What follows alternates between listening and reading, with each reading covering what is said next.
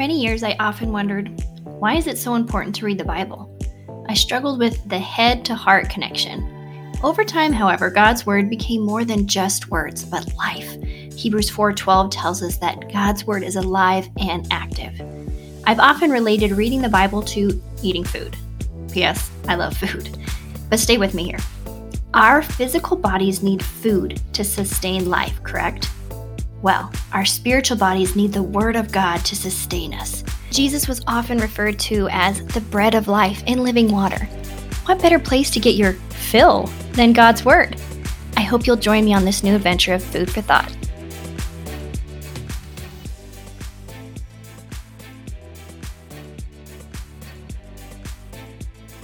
Hey guys, today our food for thought will be read from Micah 6:8.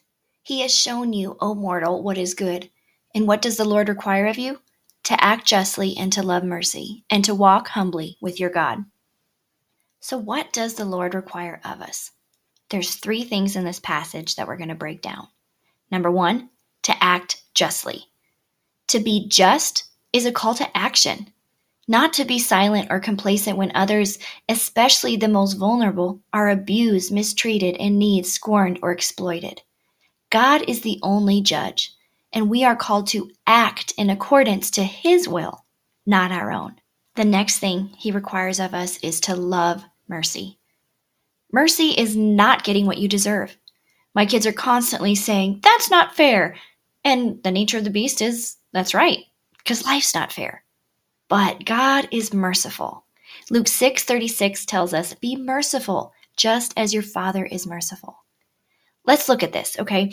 If life was fair, as my children demand it to be when it's not going their way, and if I'm being honest, I found myself in the same mindset.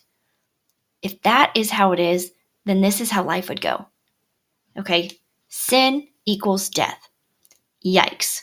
Should we really be demanding that outcome for our lives? Death? I sure hope not.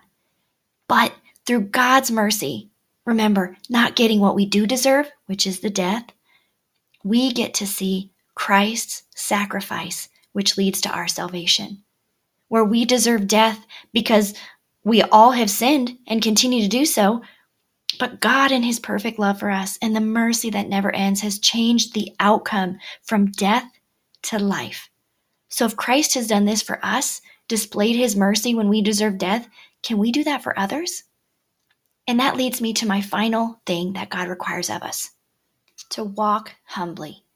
Humility is one of the most consistently challenging steps that we take as Christ followers. Mostly because if we are humble and then someone calls out greatness, that sinful nature in us wants us to puff out our chest and think about what an awesome job we did, not God. But James 4:6-10 reminds us, but He gives us more grace. That is why Scripture says, God opposes the proud, but shows favor to the humble. Submit yourselves then to God. Resist the devil and he will flee from you. Come near to God and He will come near to you. Wash your hands, you sinners, and purify your hearts, you double-minded. Grieve, mourn, and wail. Change your laughter to mourning and your joy to gloom. Humble yourselves before the Lord and He will lift you up.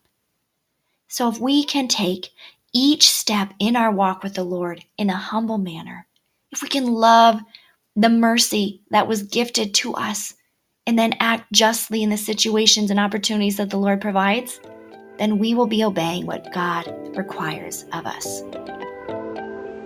Thanks for joining me on another Food for Thought.